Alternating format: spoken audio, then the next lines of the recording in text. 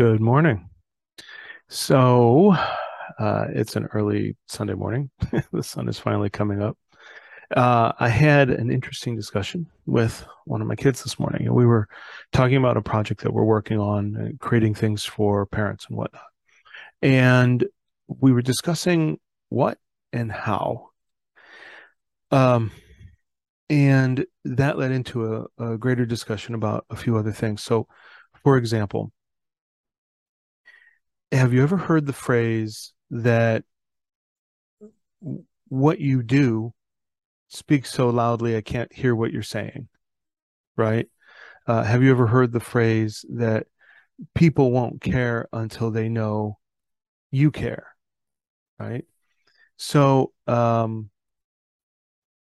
when we were talking about the what and the how, I was talking about a concept of empathy. And the idea became, well, how do you show empathy?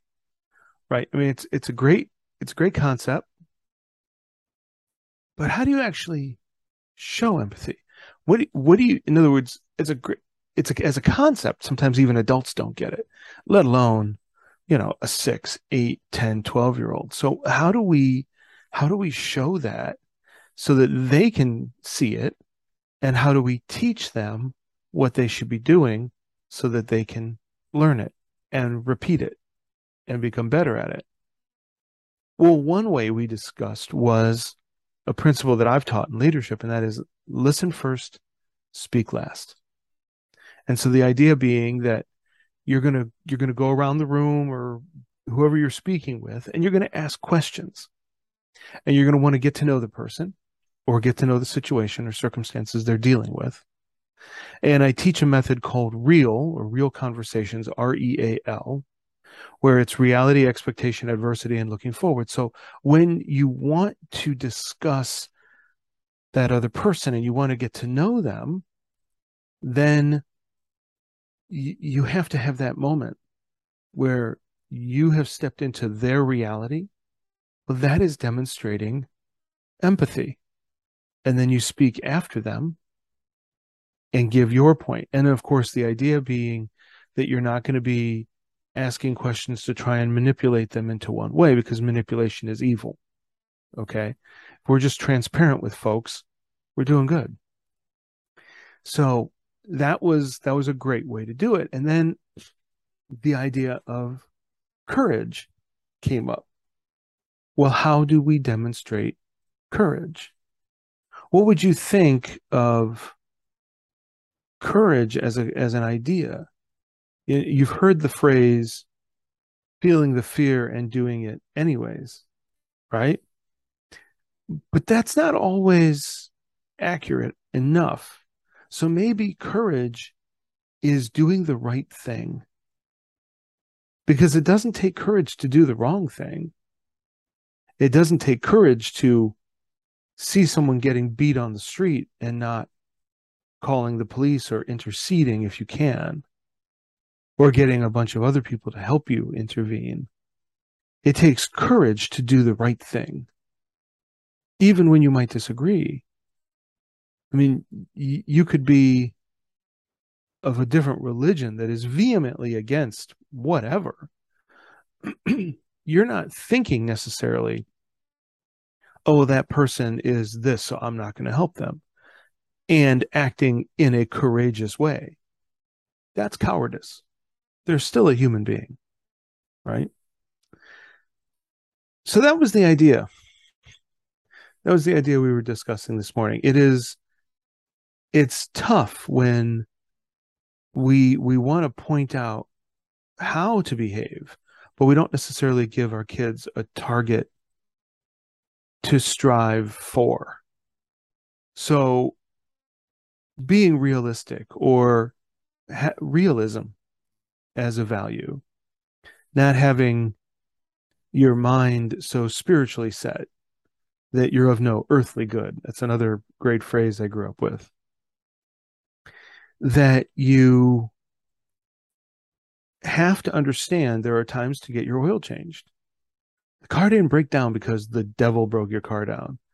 It broke down because things break. It broke down because it needed an oil change. It broke down because you didn't change the coolant. It broke down because you didn't get the tie rod fixed and you were on the highway. I mean, stuff happens. And sometimes things happen anyways. So 100%, everybody who's watched these podcasts knows that I have faith and I pray for you guys every day. Realism doesn't mean that you don't have faith in a circumstance. It absolutely can. You can absolutely have faith that you're on the right path and you're working towards something. So you have realism. But when you're having a discussion with someone, you don't let them throw things at you that are clearly, patently false, right? I mean, for tens of thousands of years, there's been a man and a woman, not a hermaphrodite. Okay. So you have these concepts that people throw at you that are clearly wrong. They violate laws of physics, they violate laws of biology, they violate laws of every nature. And that is it is what it is. You keep your head focused. You keep your head on a swivel and screwed on straight. So the how of realism is keep it real.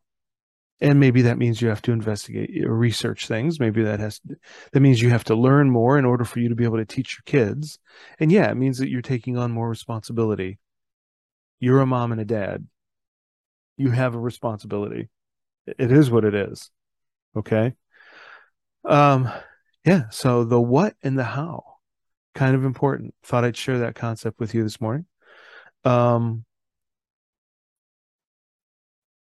I'm going to leave it there. We'll come back and we'll touch on some more.